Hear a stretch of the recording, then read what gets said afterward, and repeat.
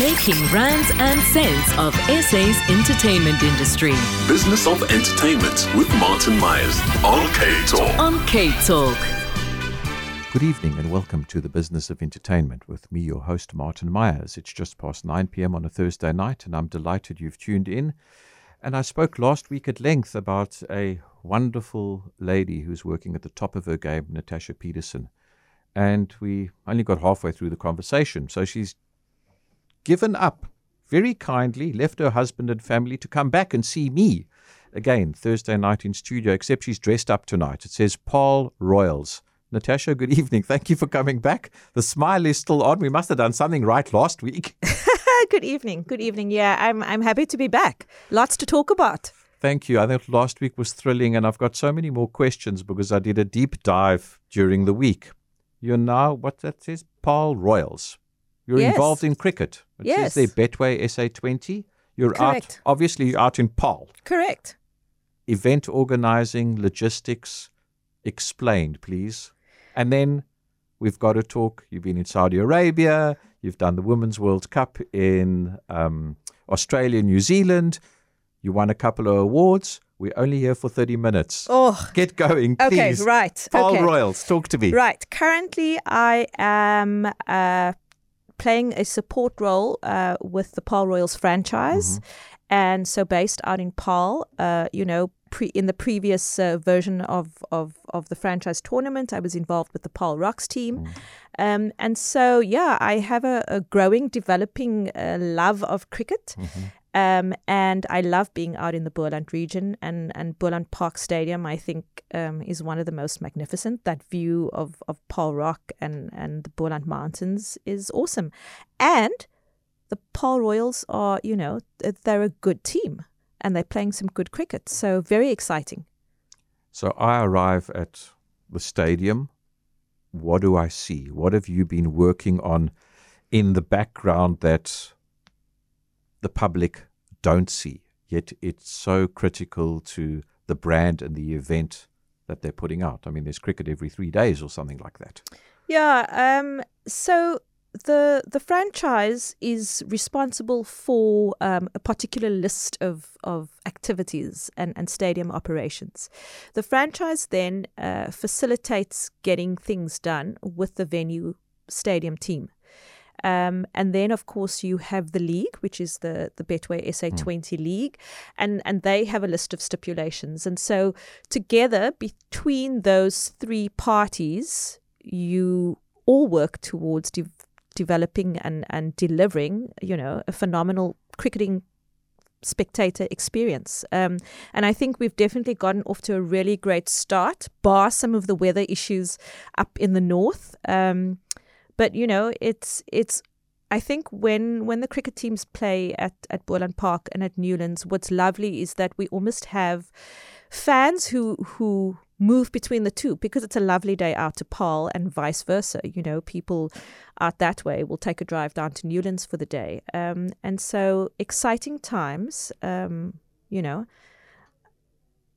It's a great tournament. And T20 cricket is where all the action's at. Is it run with military precision? You were talking about it last week about the FIFA World Cup in Qatar, where minute by minute, second by second, things are worked out. Is it the same level of technical brilliance here? Because there's a big sponsor involved, and this might be the future of cricket going forward. That's another debate, but the concession stands and the food and the seating and all of that, is it where it should be? So I think the thing to remember is that every stadium has its own unique features, right? And I think sporting fans have an expectation now of getting value for their money from that experience. And I think that's why, Rugby Sevens T20 cricket is so exciting for the fans. Number one, because it's fast-paced. It's a shorter kind of attention span that's required. But also what people are looking for is literally the gees. And so they come to the stadiums earlier because there's now an expectation of what that 2, 3, 4, 5 hour period at the stadium is going to include. And I think sport, particularly in South Africa now, has become very much a social experience, which is a great thing. It's a great thing because what it allows us to do is to make sport more accessible. For the ones who are not that serious about a full-time kind of rugby experience or a test cricket match, because it's just, they don't enjoy that about the sport. It's a lovely way to bring new people in. It's a lovely way to entice youngsters to still attend sporting events. And so, this is definitely something that is a growing trend. I think what the spectators are experiencing through tournaments like this Betway SA20 cricket tournament and Rugby Sevens, for example, is that this is how events are hosted internationally. What time do you get to the stadium? If the game is at 5:30 in the afternoon, because that's what TV dictates, what time does your day start? So generally, there's a 2-hour lead period. So if the game kicks off or starts, if the first ball is bowled at 5:30, gates would generally open 2 hours before that.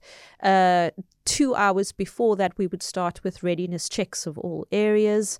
And another 2 hours before that, we'd maybe just have a quick status meeting with all stakeholders. How many people on your team that you...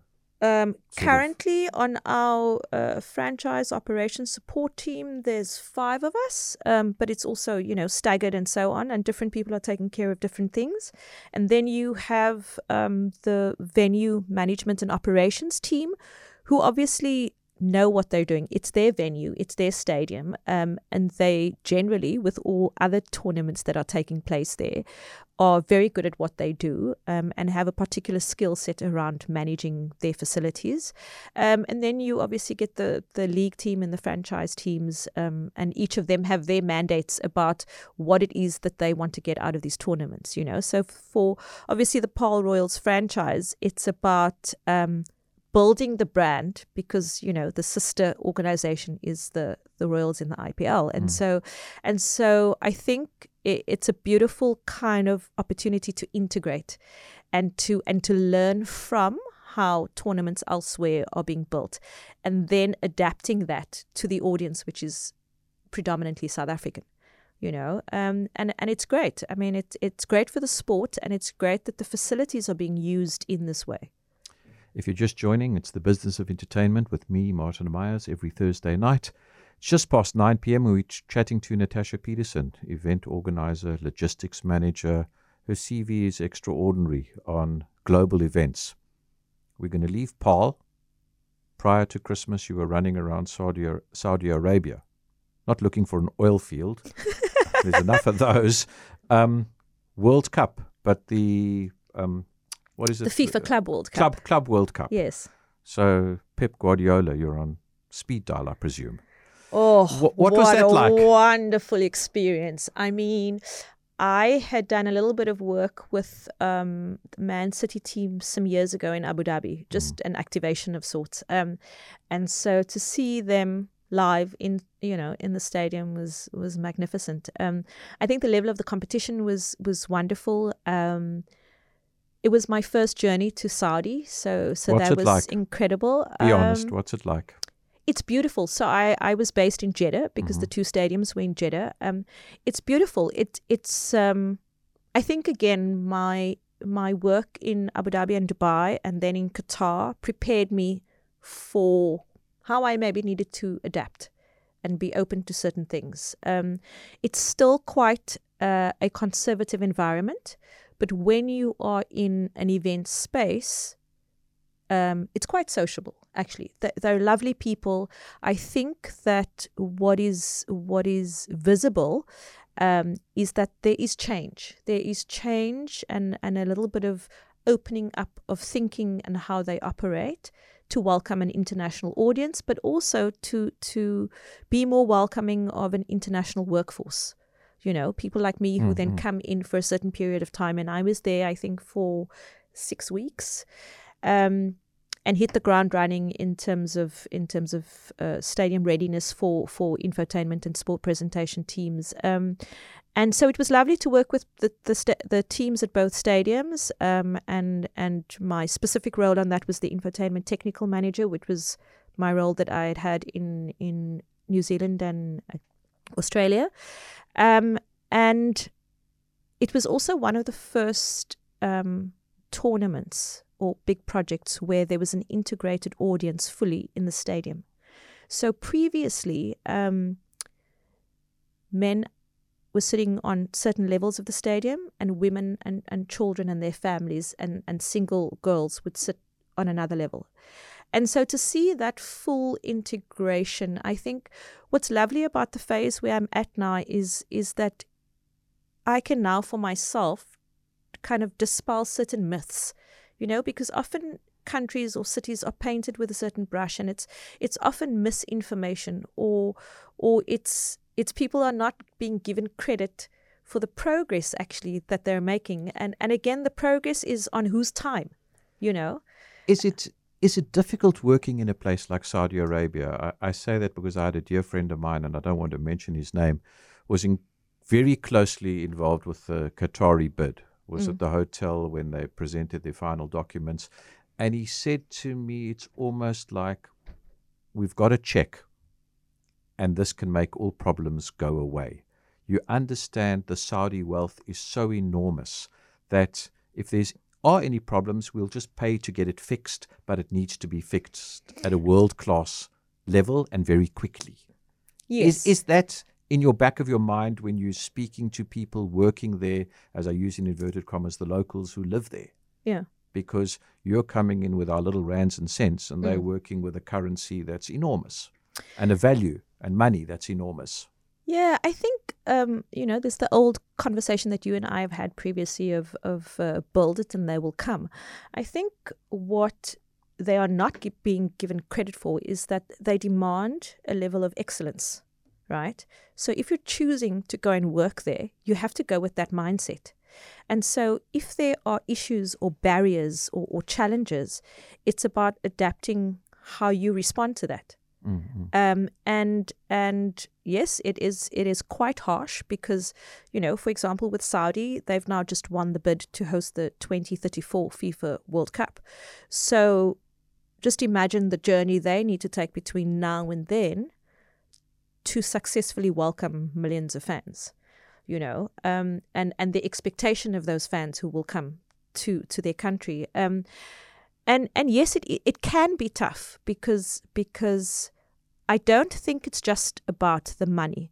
It's about them representing their country in a certain way to the world. And so when you work on a project there, you're helping them build that. Question. Yes. A European fan, a North American fan, as I like to call it, a first world fan with serious cash. Yeah. Is his expectation completely different to a South African fan who has, frankly, very little money to pay for that uber experience that a European fan would want to see? That difference, that differentiation. I think yes and no. I think it depends on, number one, the sporting code. And Let's number take football. two, and I think with football, what people love about being in a football stadium is the vibe and the gees. I don't necessarily think that people who have access to money or have money are always going for the hospitality, the best of the best of the best of. I think it's about people want to touch and feel that same energy of the people, And what was interesting at the FIFA Club World Cup, as you can imagine, is that there were people who traveled to support those teams.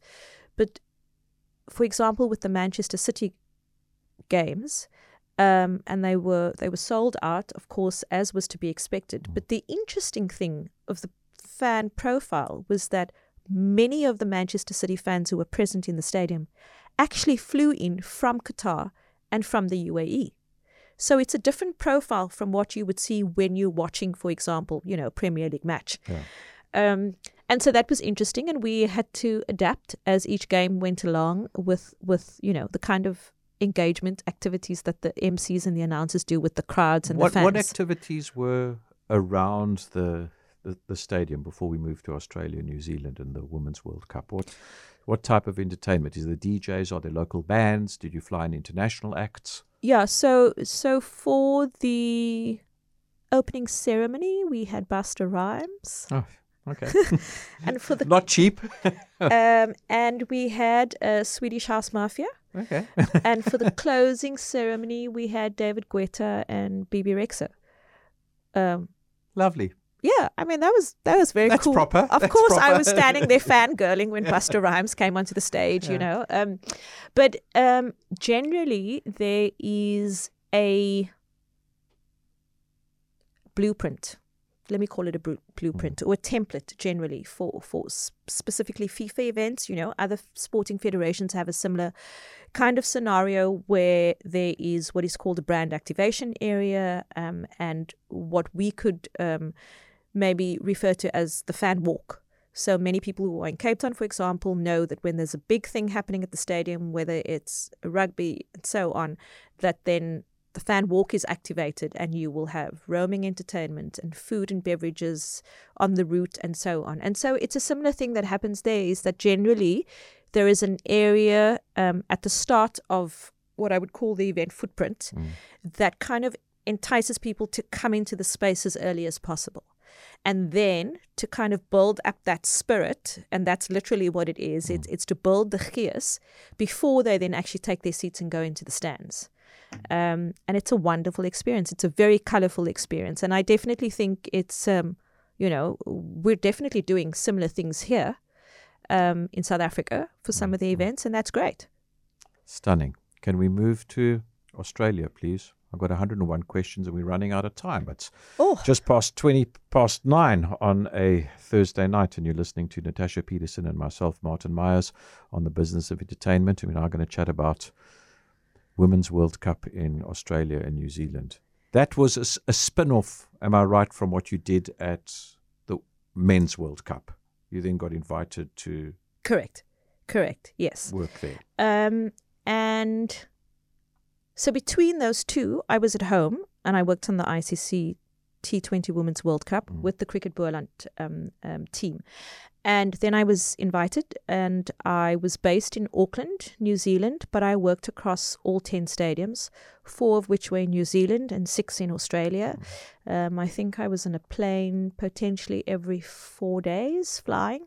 Are you turning from left? city Are to you city. turning left or turning right? I don't know anymore. I mean, that was hair raising, and I think what a lot of people don't realize is that every time you leave Australia to go to New Zealand or vice versa, it's an international flight. So there's all that rigmarole in the airports and the 2 hours before, and so on. And then there's also all the time differences, which is a little bit crazy, you know, from Adelaide to Auckland or vice versa. And then there is also the climate change, which is completely different. Australia was showing off almost her best summer, and New Zealand was a little bit more tragic. I was cold. I was wearing a jacket. I was wearing earmuffs. It was wet and rainy, but magnificently beautiful. And of course, the reason we were all there was to kind of help make history with this FIFA Women's World Cup. Did it exceed the expectations in the end? It exceeded expectation from day one. And I think a part of that is a testimony, it's a testament to actually the athletes, all those football players. When you're watching someone shedding tears while they're singing that national anthem, and I think this is true for many other sporting codes, but particularly for this Women's World Cup, it was, a lot of them were young girls who had this dream. And so to be able to wear that jersey for their country for this tournament, we all felt it. And I think particularly as women working on this tournament, knowing that we had, a little hand in helping to bring this to life, it was magnificent. And the amount of kids in the stadiums and the young girls, often I think with women's sporting teams, I mean, we even see it here in South Africa, is if you're an all-girls team, if you're a women's team, generally your first fans are your family. And then, there's 10 people watching you on the side of a cricket field, for example, or there's 30 people on the side of the football pitch, but it's actually everybody's family members or boyfriends or girlfriends or cousins or uncles or whatever it is. And so the emotion I think that those athletes also had to deal with and navigate for themselves, because I felt overwhelmed and I was just standing on the side of the field. For them to be playing, I think was incredible. And I think credit to the two hosting nations. I think they put an emphasis on the right things. And I think a conversation that you and I have again had a few times is about preparing athletes for how to engage and interact with the media is an important thing. And I think that's one of the aspects that really it worked well, because number one, they were heartfelt when they were engaging with the media, but they also were empowered a little bit before that, so that, you're saying the things to represent yourself well. It was incredible. You won an award. I alluded to it on our intro earlier this evening, the G Sports Award. Meaningful, important for the next generation of young Natasha Petersens coming through. Yeah. Pray tell, please. I just get emotional even thinking about it now. So just a little backstory. So Kaz Naidu started the G Sport Trust, which is G Sport stands for Girls in Sport. She started this 18 years ago. And in year one, I think that there were 5 categories of nominations. In 2023, there were 20 categories with more than 500 nominations. Stunning. And I was one of those. And then on the night, I won the Telkom Woman of the Year category as a non-athlete, as a person who works behind the scenes. It was incredible. There's a photograph of me, I think, taking the trophy from If I could just from interrupt Brahm. and explain to the listeners, I can see you tearing up talking about it now. Yeah, Deeply emotional? Deeply emotional. I think because I was allowed to bring one guest with me, and I'd obviously just arrived home from Australia and New Zealand after having been away for 3.5 months. And I had spoken to my husband and I had spoken to Kaz, and Tess, basically, my daughter, went with me. And I think it was more emotional because she was with me in the audience. And I wanted her to be able to share in that experience with me, because she's also in the industry. And so she's also forging her own path. But I think at some point I was standing with my hand like almost over my heart. And it was because I was trying to mentally say to myself, don't cry, don't cry, don't cry. Because I had words that I wanted to share, And they weren't very many words. But of course, the old adage of they will play the music if you are talking too long happened to me that night. And of course, then it was funny afterwards. But in the moment, I was just, if I can share just one of the lines that I had said in my speech, and that was my challenge to young people is to be bolder than we were and be braver than we are, resting in the knowledge that we will catch you if you fall or raise you up when you win. You're winning. Well, it's a path to winning. I think success is different. The definition of success is different for everyone. And I am a work in progress. What do you want for your daughter? I want her and other young women in the industry to not have to be faced with some of the challenges that I had to be faced with. Because there were many times when I could have given up. When people call you out on the basis of color or education, or social standing, or, oh my God, you're from South Africa. Stop it. Stop it, actually. There are some phenomenal Safas in the world doing incredible things. I've had a list of them on this show. Exactly. Mega people.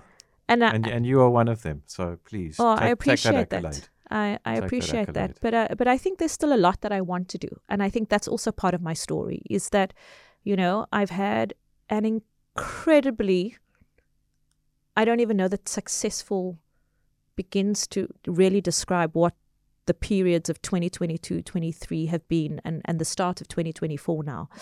But I think that there's a few things that I just want to kind of build in 2024 and beyond is, Tell us, what do you want to build?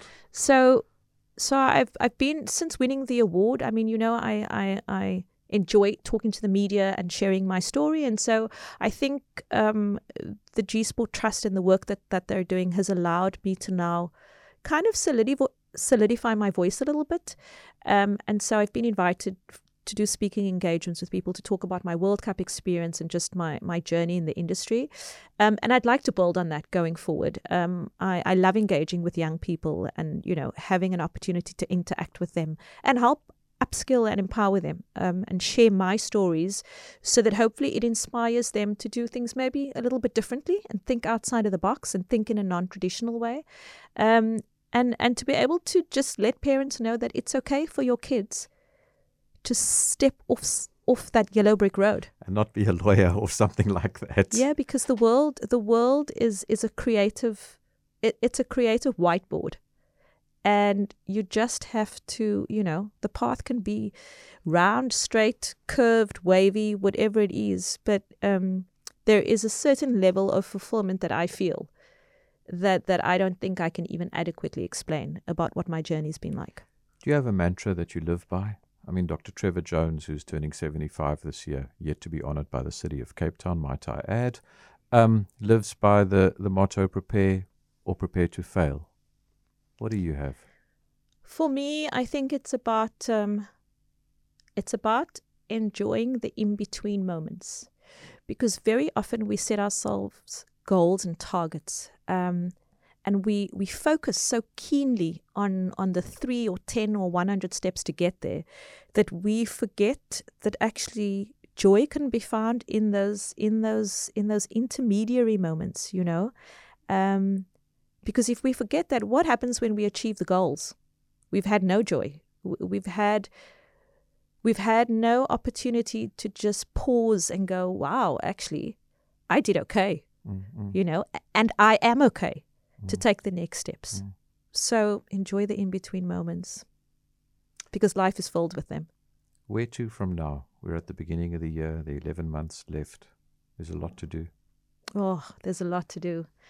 There's a lot to do. This is, I think the next years, there are, sporting events are exploding all over the globe. It's, we're in a fantastic period of growth. I think South Africa is in a great space in terms of events now kind of coming back, and we're back to being bold and bright, and the weather guards in Cape Town particularly have been wonderful. So we'll see where the next plane takes me to, but I'm very excited for what's to come. But not forgetting that, I am a Cape Townian girl.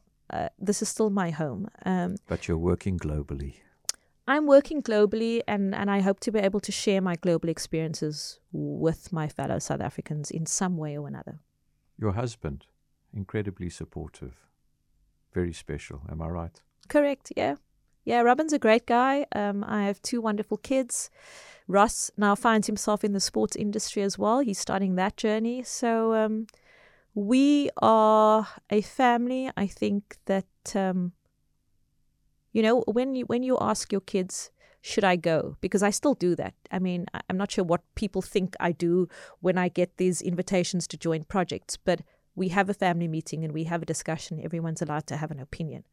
And then based on their feedback to me is, but when your son turns around and says to your mom, you have to go to Australia and New Zealand, why are you even asking us? So I realize it must be thrilling. It's an incredible thing to go on these adventures with the blessing and love and support of my family and my friends. I wouldn't do it if I didn't have that. It's been a thrilling 2 weeks having you here. The door's always open. More adventures in December. We want to hear about them. But the door's always open from my producer, Barry Marie, and myself. Just going on to 9:30 on the Business of Entertainment, Natasha Petersen. It's been thrilling and a great joy. Thank you for coming to give us pearls of wisdom that hopefully inspire the next generation of young ladies coming through. The final word is yours. Thank you. Thank you for allowing me to share a little bit of the chapters of what is my life. And I love that you are developing this platform in the manner that you are. I mean, I feel pretty honored to be one of your guests. I've certainly listened to some of the other podcasts, and I think what's great about it is information sharing, and that there are so many similar threads It doesn't matter whether you're a book editor, whether you're a CEO of a company. Often there are so many similar pivotal moments in those lived experiences. If only the young people would listen. Thank you for the nuggets. And on that beautiful note from Natasha Petersen and myself and my producer Barry Marie, we'll see you next Thursday night on The Business of Entertainment. Thank you and good night.